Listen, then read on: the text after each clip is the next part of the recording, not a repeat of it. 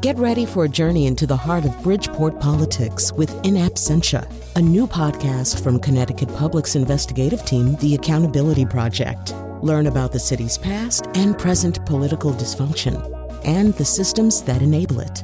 Tune in wherever you get your podcasts. Funding provided by Gregory Melville and Susan Fox and Kathleen Bromage. How are you today, Mr. Babington? Have things improved since our session last week? Things are banging, Dr. K. I got the fresh-to-death kicks on, I got some jeans on, and I got the shirt, but I ain't wearing this shirt when I go to the club. This is the shirt before the shirt. Mr. Babington, we've discussed this before. You are 81 years old, and by talking in this manner, you're denying the reality of who you are, and it doesn't even sound like you. So, as your therapist... Say what? You know, back in the day, they had the prophecy that one day there would be a pimp of all pimps, and his name would be Morton Babington. Mr. Babington, I strongly suspect you've been watching Jersey Shore reruns again. You are not the situation. The situation is not an adequate role model for you. Tell that to Ariana Grande. She's the Staten Island Ferry, know what I mean? Everybody gets a ride, and it's free. Ariana Grande is 21, and as far as I know, she's a very nice young lady, except for the donut-licking episode. The what? Tell me about that. I am not going to tell you about that, Mr. Babington. You're a retired biology teacher with 3 medical patents to your name. Here in your golden years, you should seek a sense of accomplishment in some new pursuit, like painting, not acting like a 26-year-old New Jersey oversexed musclehead with an 800-word vocabulary. I guess you're right, Dr. K. Maybe it is time to cast adolescence aside. It was time to do that 60 years ago, sir. But before I do, gym, tan, laundry, and make a run at that Bristol Palin. Ba-boom! Get out of my office. Out right now. What is wrong with people? It's like a whole generation decided it would never accept the aging process. Let's see.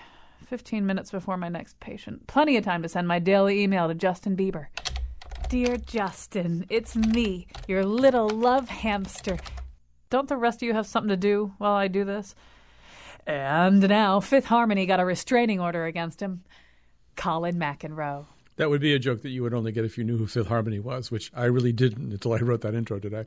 So, but in fact, that notion that we are trapped generationally in this quest to be something that we're not, and this refusal to accept who we are and what the limits of our biology are, it runs through the writing of our guest today, Mark Greif. I should say I'm down in New Haven, our lovely New Haven studios on Audubon Street. We don't get down here anywhere near often enough, but I'm meeting Mark here. He's the co-founder and editor of N+1 and the author of The Age of the Crisis of Man, Thought and Fiction in America, and most recently, Against Everything, Essays. I have a separate piece of paper to point this out.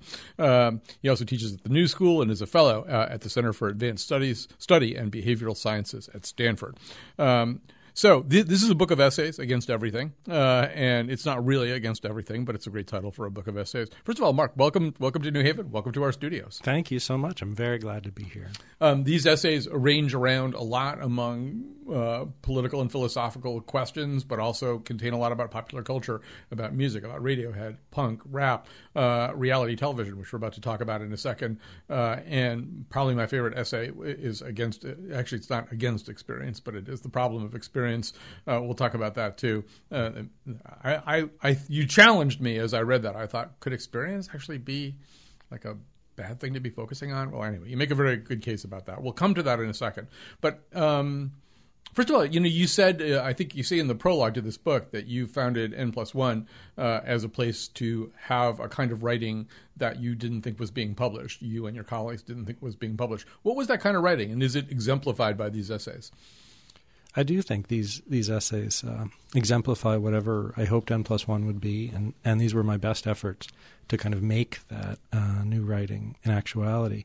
I mean, we were all in our 20s when we started the magazine. It came out of complaint, people sitting around in a room saying, how come everybody who's described in the New Republic has been dead for 100 years? Mm-hmm. You can always read another essay about the greatness of Flaubert, whom I think was great, or the greatness of Tolstoy. But is anybody great now? That was one question. Mm-hmm. And, to do the kind of writing that you're allowed to do in your early 20s, if you want to be a journalist and a thinker and a fiction writer and all the rest of it, is largely to write reviews of other people in which you pretend that your own best thoughts, if you dare utter them, came from hearing, well, back then, the new Spice Girls album or, a new novel that's come out. So the idea was just to go at matters like experience or like, in this book, exercise, food, sex, etc., directly, with no literature review from an academic world and no pretense that you were pulling this out of, something that had been assigned to you. That was the N+1 idea. Right. And despite everything you just said, Flaubert is very present in your book, and so is Britney Spears. So yeah, I do love Flaubert. Britney, I like Britney. So I want to first of all, this group of essays will never be able to cover everything that's in here, and there's a lot of food for thought here.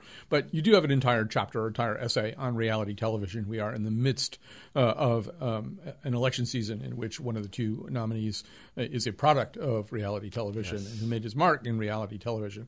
I've already expounded my theory about reality television and how it relates to the political scene. I want to hear, you watched a lot of different kinds of reality television and had a lot of very canny things to say about it. What do you think the connection is between what's happening right now and what happened on The Apprentice? Oh, well, I want to know your theory, too, since, in short form. They're so bored by my theory. But I'll do the short version of it for you in a second. Yeah. I mean, it seems to me it makes perfect sense in a way that Trump should jump, not very far from the Apprentice and the Celebrity Apprentice into, the media circus of this presidential race and the celebrity presidential race, right? Mm. The thing about reality television is that I take it to be actually one of the better representations we have, or kind of ways of thinking through what America is like right now. The various reality television shows, they show you entirely different parts of the American reality. Ice Road Truckers gives you one kind of picture of, the last redoubts of people doing productive work in America, which I think is a real worry now of reality TV. Are we just a country that has junk in the attic to sell to one another, in the way that Antiques Roadshow has taken over PBS, or do we still do any work? But then there are these other fantasies on reality television of how democracy might work, not in a really messy and complex way, but stripped down to, people voting each other off the island as if that's what voting was. Or in the case of Trump, a kind of strong man who will step in as a whole different set of identity groups, represented by individuals compete, and he will kind of say, you deserve something, you don't deserve anything. You're fired and you will get the job. So in a way, Trump was already, I think, on The Apprentice, being offered up in fantasies of a simplification of America, let's say, and that's what he's carried over into his campaign. Yeah, I mean, that's very similar to what my theory is, too, just in the sense that, pornography shows you a kind of sex that you're unlikely to have. It's unlikely that when you're delivering a pizza that the person who's getting the pizza is going to want to have sex with you right away. So, and I think that reality television shows you a fantasy of being able to get rid of people. The reality is in your life, you're not getting rid of people. You're not going to – the person you don't like at work is not going to get fired. Or the person who's not pulling his weight is not going to get fired. And you're going to be having Thanksgiving dinner with the same, 20 or 30 people for the rest of your life. People don't go away. But on reality television, they go away. So many of these shows are elimination shows. And they're selling, I think, that fantasy that Trump's saying, too. The people that you don't like can be gotten rid of. Yeah, it's funny. I of course, now want to defend reality television, but only on the basis of its diversity of forms. That wasn't an attack on reality. No. But I personally, it was a problem. I really disliked the big network reality shows because I felt like they were streamlined and smoothed down. And just as you said, they very often were about sort of disappearing people. Mm-hmm. But I really liked and still like the extremely cheap and junky reality shows that you would find on all the other cable channels. And largely because I felt like their very sleaziness or their unrespectability kind of allowed you to see into parts of people's lives as people imagined their lives, suitable to television that you would never see otherwise. And that even you wouldn't quite see in the virtuous, vitamin-filled, noble documentaries. Mm-hmm. I wish I had left all this behind. As you say, I for that essay, The Reality of Reality Television, I go through all the different types of shows I can diagnose. The cops show of the immediate event, the Robinson Crusoe show of imagining society starting over, dating shows, which were what really obsessed me and I watched constantly. But even last night, I meant to go to sleep so that I would be properly rested for this interview. But instead, I was up for an extra 4 or 5 hours watching a show I'd never seen before called 90 Day Fiancé, a show premised on discovering people in America who had gone on vacation in Jamaica or Thailand and so forth, and met a spouse and brought them home for the necessary 90 days before they could get married. And then the person would get a green card and so forth. But the deep question of this show is meant to be, are the visitors from abroad really in love with these often, let's say, unconventionally attractive or not conventionally attractive people from often kind of deep populated towns in Ohio or in the center of the country, or are they just there for the American dream? The thing that's actually fascinating watching the show is thinking, what are all these people imagining about America and life in America in this whole kind of transactional process? Because the people from abroad seem to have one vision of what it would be like to live in a country with a strong dollar where they can send money home and so forth. But the people who are marrying seem to have another vision of what it means to take, as it were, like the experience of being on a beach in Jamaica and bring it back to, Piscataway or whatever town they're in. So I still believe reality television offers us a tunnel to truths that we may or may not want to see. I totally agree with that. Yeah. And I will say, as you're talking about this, you've got a separate essay in the book about the police. But I remember that my son, over the course of his life, he's now 27, but he's watched a lot more reality television than I have. But I would be passing through the living room, and there was one reality TV show. I have no idea what it was called, but basically all it was footage from fixed cameras, like on high. You were nodding, like you know what I'm talking about, like on highways or places like that, And then like once every 20,000 minutes, something really interesting happens, and they just turn that into and so. I'm walking through the living room and he's watching this thing. And it's one of these things where there's some kind of traffic thing. But then the cops wind up, they're searching the car. They're doing all kinds of stuff that are basically, violations of about 2 or 3 different amendments. And I'm watching this. And my son at that time was going through a period where he referred to the police as the boys. And so I was like pointing at the TV going, they can't do that. They can't do it. Okay, what they're doing right now, they can't do that. And he, without looking away from the TV, went, the boys can do whatever they want. The boys will do that. They just do whatever they want to do. And this is sort of before the conversation that we're having in America right now. But that's to your point, right? That there's sort of a lot of information there. Yeah, there are things you could see that, yeah, exactly, that they don't belong to our conception of what the law is or what America is, but you can actually kind of witness them on tape. And I think, I don't know whether you would go this far, but certainly over the last 18 months, we've been having this conversation about sort of missing parts of America that hadn't been heard from, and then expressed their rage over disenfranchisement and marginalization through both the Sanders candidacy and the Trump candidacy. It's kind of maybe not fair to say we hadn't heard it. I mean, we saw Honey Boo Boo, right? I mean, there's a lot of shows that are about people who, in fact, are exactly, until they get the deal for the show, right on that margin. It's true, although it's funny, the way those shows do get talked about when people talk about, Honey Boo Boo and the Kardashians and so forth, is usually, I think, with a tone of slight contempt or holding of one's nose in the rest of the legitimate media, but also a mistake, I think, about why those of us who watch them. The idea is either it's voyeurism, and we too just are disgusted and contemptuous of the Jersey Shore people, or we like watching a car accident, or else it's kind of immediate sympathy and imitation. I watch the Kardashians because I dream of being the Kardashians. And I think what's not understood about all those shows, and what we should have been seeing all these years, is that you do watch and think, and you do watch and judge, but not in a kind of, unthinking way. I mean, it's been a funny couple of years, let's say, especially with Black Lives Matter, Occupy Wall Street before that, and now the presidential election, because when I read the newspaper, I'm told that America is unraveling and so forth. And I think, au contraire, New York Times, actually, there's a way in which this is as honest a moment as we've had in 15 years, and I like it. I feel good about it. It only unravels, or is unraveling, if you imagine a kind of single-stranded story represented on the front page of the paper. I sort of come around to that point of view. I'm being told we have to take a break in just a second, but I've come around to that point of view too, that we've catastrophized this narrative because we're only looking at the part of it that's the most catastrophic. That in fact, as you're suggesting, it's all knit together with, I don't know, I was listening to, I think it was Jacob Weisberg talking about this, about right after we had the debate where Trump said the whole thing about he wouldn't necessarily accept the results of the election, and I will keep you in suspense and all this stuff, which also sounds very much like a cliffhanger at the end of a reality show. But Weisberg said, so what if he doesn't accept it? I mean, the country's, there's like a lot of people here, and there's a lot of mechanisms, and there's a lot. So what if he doesn't accept it? Who cares? And I think we do. When there's something like that at one of the debates, we kind of start to supply the reality show music. I may not accept the results of the election. I'll keep you in suspense. Da, da, da, da.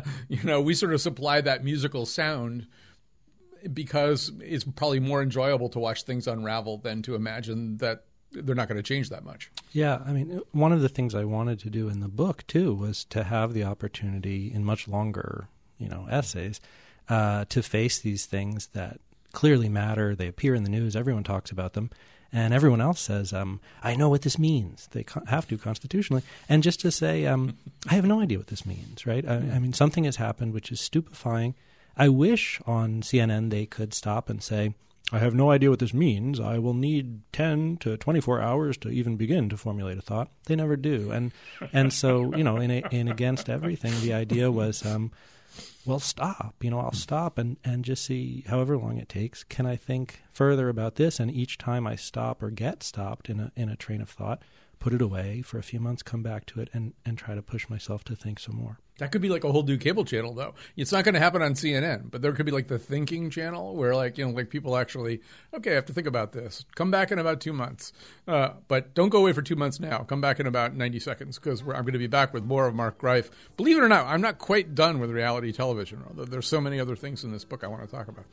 I hate to exercise. I know my clothes are getting tight, but it's not going to make any difference anyway.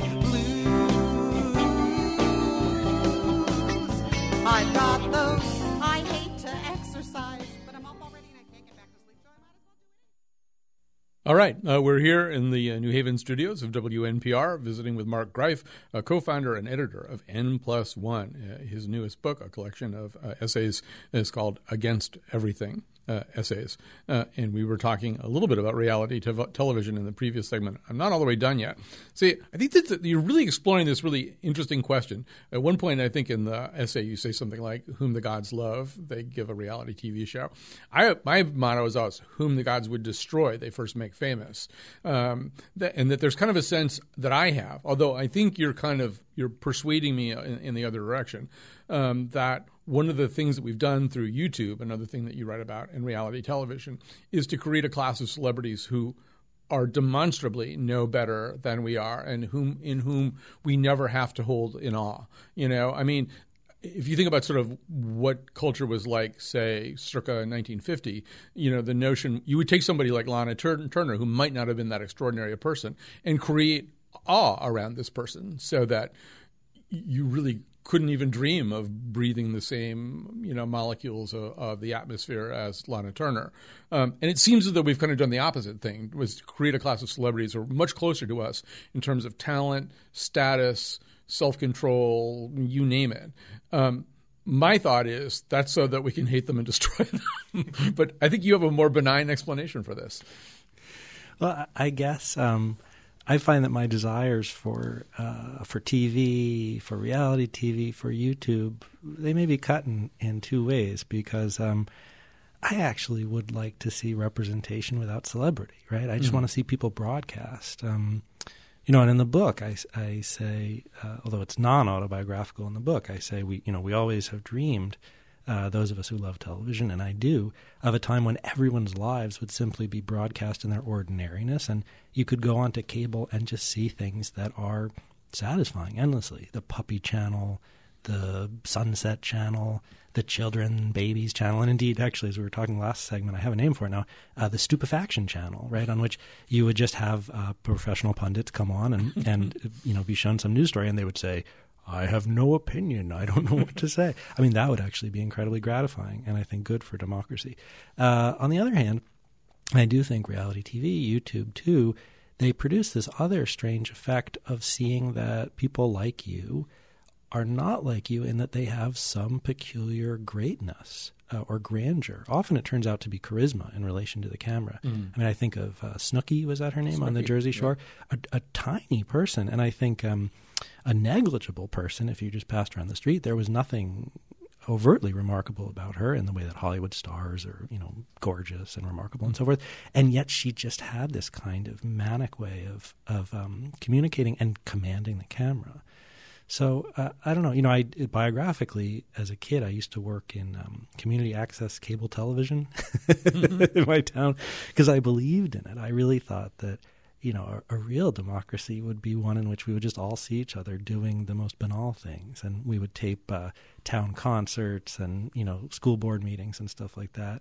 And in a way, I still hold that out as the ideal. And what's so frustrating about some of the forms, I write about this in the book, YouTube and so forth, is that each time it seems like we're getting towards something like a democratic festival, singing contests to just see people who are brilliant singers, and dancing contests and sewing contests and harvesting contests. Instead, what we get are just more advertisements for car insurance and more professional music videos and so forth. So in the book, I think there is a kind of push-pull between the fantasy of what I think of as a genuinely democratic popular culture, and then the fact that it's always possessed by the they, the people who own the thing and want to sell us toothpaste. I think that's nowhere more evident than in America's Got Talent. There's somebody else in my house who really likes to watch America's Got Talent. And whenever I watch it, I think some of these performers are really vibrant and talented, and a lot of them are sort of street performers. A lot of them are literally people who've been performing in the streets.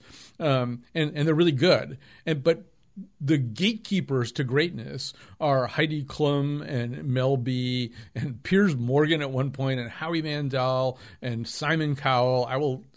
I would segregate Howard Stern a little bit.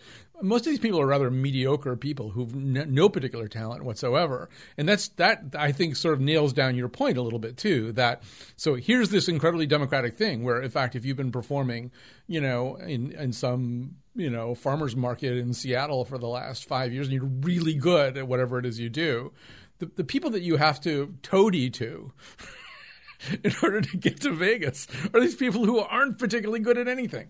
Yeah. Or as the kind of tragedy of those shows, the thing that they're good at is taking people with talent and actually steering them towards a kind of fixed commercial norm, which is often just sort of gross. Mm-hmm. There's a paradox of the shows is that they ape real singing contests, right? Yeah. And yet they turn into kind of self-stylization contests where you kind of cut off the interesting things about you in order to be a bland pop star. So we have to go to a break for fundraising in just a couple of minutes here, Mark. But so one of the questions that kept springing into my mind as I read this book is that you're obviously Thoreau is your guy or one of your guys. Do you ever think about what Thoreau would be doing today? I mean, in some ways, Walden is a reality TV show, right? Here I am, I got my beans, I got my pond, I've got, here I am, I'm doing this thing, and I'm kind of letting you watch by writing this book too. I'm trying to figure out what place would Thoreau find, and would he give TED Talks? I hope he wouldn't give a TED Talk. That's a tough one. I mean, truthfully, the answer in a way is I think he'd be doing exactly the same thing. That is to say, I think he would be just going somewhere. It might not be the edge of a pond, but it might well be, it might be in town, as it were, and sitting there and saying, so I see that you're all running around getting those enormous houses and cars and jobs and so forth, but your reasons for it aren't very good. Here I am doing the same thing on a kind of small and ludicrous scale. Maybe I can figure out my reasons for it. I don't want to put too much stock in Thoreau in that his is a hard example to follow if what you imagine it is going off into the woods and doing everything yourself and digging beans. On the other hand, if you think of him as someone who was just prepared to be a crank, but a crank who actually stayed in his own world, who went home on weekends to do his laundry and see his parents, who left after 2 years, who was babysitter for Ralph Waldo Emerson's kids and like a handyman around the house. That Thoreau I can just love endlessly because he was prepared all the time to kind of face his fellow townsmen and women in Concord, people he knew well, and say to them, why are you doing that? Do you really need to be doing that way? Mm-hmm. Should I do it? I don't think so. That kind of crankishness is what I loved about Thoreau. And, the thing I say in the book, too, is that I suppose he's my guy, as you say, but I grew up just outside of Boston in Newton, and in those western suburbs, Walden Pond is the nicest place to swim, and it's like the one pretty spot. My mother would take me when I was little, and we had no idea what Thoreau really said. My mother had not read Walden. I certainly had not read it. But the fact that there had been this guy whom everyone called a philosopher and whose business was just to really ask, were the things that everybody liked and said were great, were they so great? And the things that were universally vilified and everyone knew were terrible, were they really so terrible and villainous? The fact that such a person could exist just seemed to me a kind of vision of some way out of what in the suburbs otherwise seemed like a lot of agreement. I think we can make this work as a reality show, particularly like, the stuff about like going home to do his laundry and stuff. And certainly the episode where he goes to jail. I mean, that's ratings gold. The sick reality, I don't think I've ever confessed this in a public forum. When N+1 got going, there was a lot of misrecognition, let's say, of what a small magazine was. A small magazine is a place where you write things and you try to print them, hoping someone will read them. And the glory of writing is you don't have to have anybody see you, right? You can just say what you really mean. And yeah, after a couple of years, reality television producers began turning up.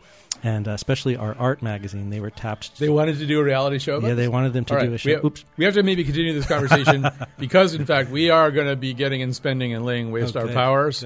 But I hope that you, it's a different thinker, I hope that you will support this show. If you like listening to a conversation like the one Mark and I are having, do the right thing.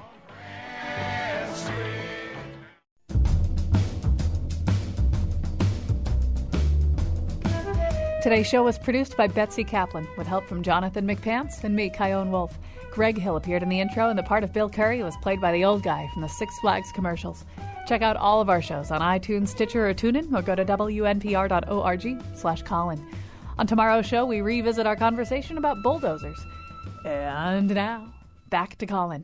The old guy from the Six Flags commercials? That guy has a name, okay? I don't happen to know what it is, but, I mean, he probably has one, right? We're here down in our beautiful New Haven studios, and actually our whole group of show producers are here together. Jonathan McNichol and Betsy Kaplan and Josh and Alea, we're all here. We're all going to go out for coffee afterwards. We're really excited about that. Anytime we're in New Haven, they're just like things we could go do and stuff. It's just so nice because the building that we're in Hartford, although we like it a lot, it's really not near much of anything except the emergency room. All right, so we're talking to Mark Greif. These essays in his collection, Against Everything, they're so great for me. I don't know if they're going to be great for you or not, but they're great for me because they're like all kinds of things that I think about all the time. So if you're wondering if anybody is writing about the things that you think about, it may be Mark Greif. And he's here with us in the studio. So in some ways, this is the most abstract of the essays. A lot of the essays are about things like Radiohead and punk and, as we say, reality television and YouTube and exercise at health clubs and stuff like that. There's lots of things that you can very easily wrap your fingers around. But the one that intrigued me the most was, in fact, an essay about the notion of experience. And I will attempt to articulate the beginning of it, and then you can sort of correct me. But that, in some ways, one of the things that we tell ourselves, and I'm totally guilty of this, is that one of the ways that we could live a meaningful life was simply to pile up, to accumulate experiences. If we have a lot of experiences, whatever we particularly mark down, too, as a particularly vibrant, enriching kind of experience, like, if we travel a lot, or, I mean, you talk about, as when we're young, maybe sexual experiences or drug experiences, but pick your poison, whatever it is, that all we really have to do, or not all we have to do, but one of the ways to have a meaningful life is just to do that. Just be having lots of experiences. And I think one of the reasons we tell ourselves that story is that we imagine the alternative to be a kind of lassitude, and a kind of Well, probably watching way too much, spending 4 or 5 hours watching a reality television show at night about people who may or may not be trying to get their green cards through marriage. That's the only counter narrative we know. So we better go have experiences, right? Yeah, I mean you've summarized you've summarized the beginning of the essay beautifully. I mean it was motivated by the kind of question that you ask yourself constantly, and just as you say, you ask yourself, does anyone else ask himself or herself this? I would ask myself, what am I doing? What am I doing with my life? And when I tried seriously to answer in the privacy of the mind, I would think, well, at least I took those trips. I remember that trip to Paris. That was incredible. I saw Paris. I experienced it. And I dated people, even when it was unpleasant, even when I ended up not liking them. I got to know some people. And one way or another, it seemed, as I tried to justify my life to myself, that I was kind of putting up on a shelf these little snow globes of experiences, and sometimes I would take them down and dust them and look at them and put them back. It's not clear why that should be the justification for a life right now. And yet, as I listened to friends and I asked them what they thought was meaningful in life, or what the meaning of life was, that's the kind of subtitle of that concept of experience essay, I heard it in their answers too. And I began to ask myself, why would we focus on experience? Why would we think of it as something collectible, something to be produced even when you don't like the experiences you're producing, a kind of end in itself? And then if it's really true that we do think a little bit that way about the justification of our lives now, first of all, how long has that been going on? And in the essay, I wind up kind of tracing it back to the 1850s and to these figures who first start to imagine in the role of, the aesthetic and art, can I get the experiences in life that I get from a painting or from a photogravure or whatever they had at the moment. And then in this other line of perfectionism, can I just keep changing my life to make it incrementally different as the world shows me new possibilities? That was part of it, the tracing. And then the other part of the essay is, of course, asking, what does this do to us? Or what are the other kinds of justifications for life, and what a good life would be that we might have instead? And we'll get to those. I mean, they are, in your essay, perfectionism and aestheticism. One of the thoughts that I had reading that essay too, I had this sort of profound moment watching the ESPN documentary O.J. Made in America, and talk about wasting your time. Except it wasn't. It was really great. It had these tremendous insights about what it means even to try to live a meaningful life in America. And there's this incredible sort of Gatsby-like moment where O.J. is standing outside his Brentwood house, and he's been exonerated, or he's been found not guilty anyway. And he realizes that he's not popular in Brentwood anymore. People are turning their back on him, and he has this sort of cri de coeur where he says, I moved here before a lot of these people did, and they're shunning me now. But what you really see in this whole documentary is this guy who, in fact, hasn't asked any questions about the meaning of life. He has assumed that there's a template, and the template involves becoming rich and famous, that this kind of star-making, wealth-enriching machinery, all you have to do is kind of position yourself next to it, and that'll do it. And you watch the whole documentary unfold across 5 episodes, and that's what's going on in the back of your head is like, he's got nothing else to live for. And that's sort of the question that you're asking, really, too. I mean, we can substitute experience for maybe some of the even more carnal and venal ideas that O.J. might have had, but it still gets to a question, do you have any framework to put around it? So the two that you have, one of them is embodied by Flaubert, aestheticism. The other one is perfectionism, embodied by Thoreau. So aestheticism is simply, well, here, it's your idea. Oh, sure. Well, they're pretty straightforward, and I don't want to, exalt the ism too much. But the aestheticist line is one that says, I should make my life into a work of art, or stylize my life the way that you would shape a work of art. And on the other side, I should be able to get from everyday life, the people I know, the things I do, things I see on the street, the kinds of tempestuous and powerful feelings that I would get from a work of art, a movie, a song, etc. Perfectionism, a little different.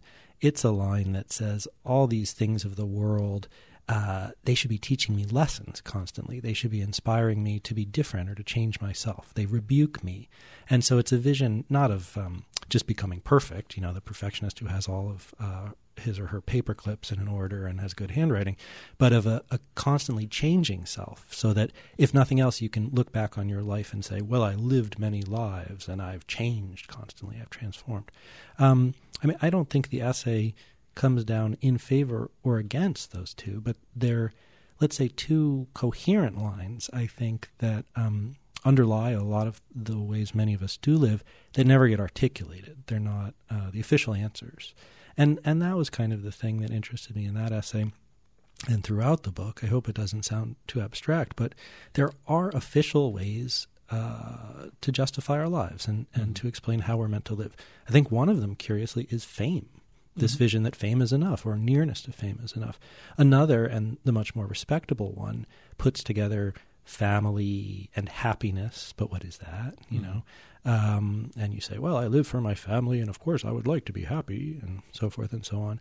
And yet it's a real challenge to dig down and try to listen carefully to how people describe their lives and try to say, are there systems, are there comprehensive justifications that aren't named and aren't official? And that's what I was going for throughout the book.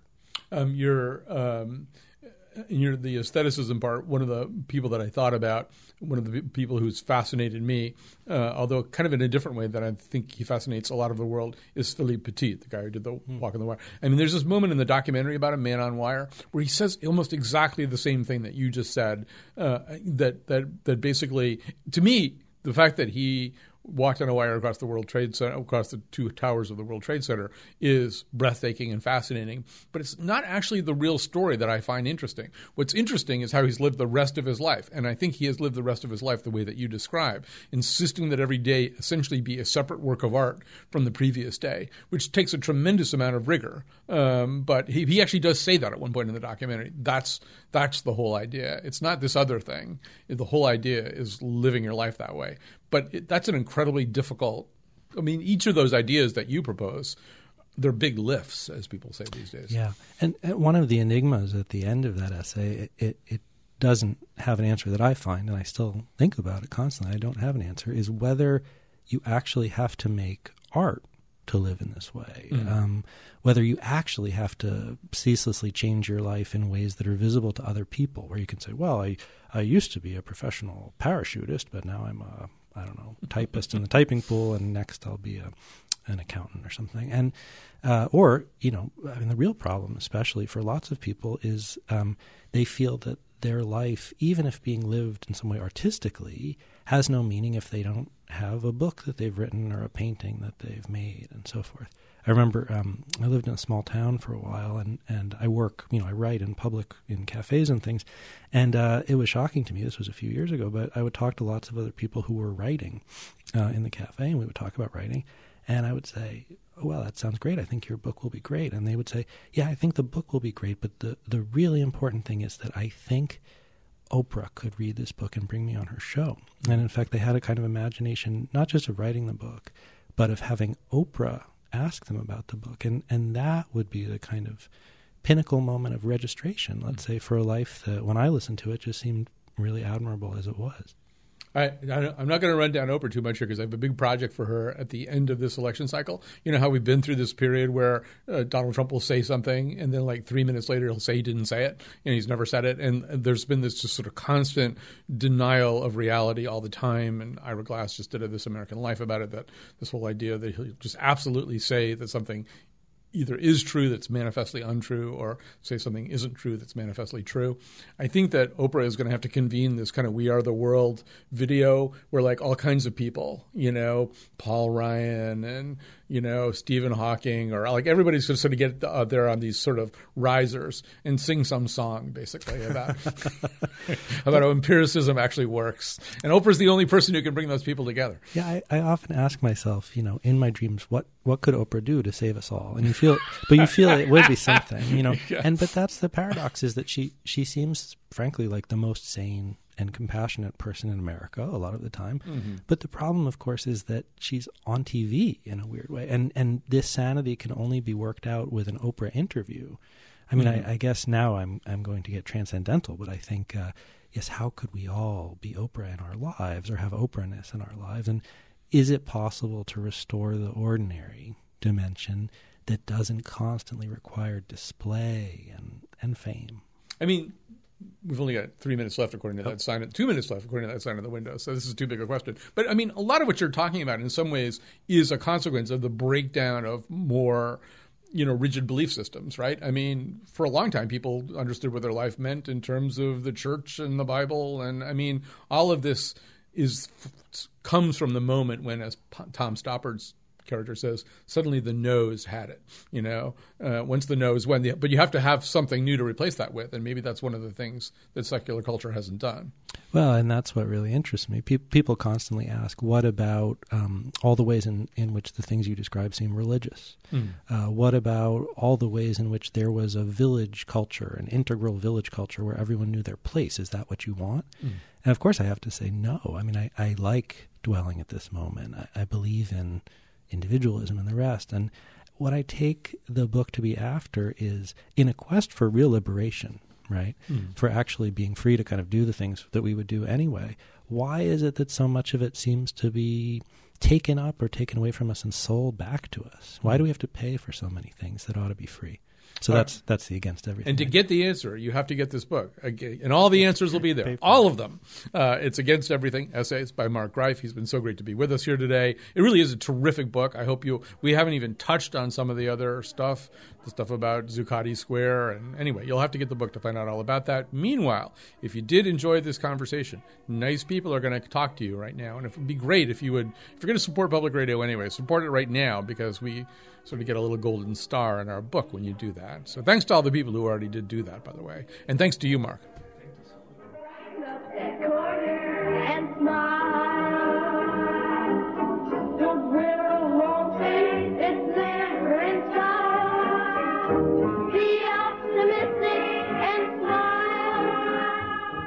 Gladys, Zac Efron's new food show on Millennial Culture featuring Salisbury steaks is a rerun. You're watching the microwave again, Gerald!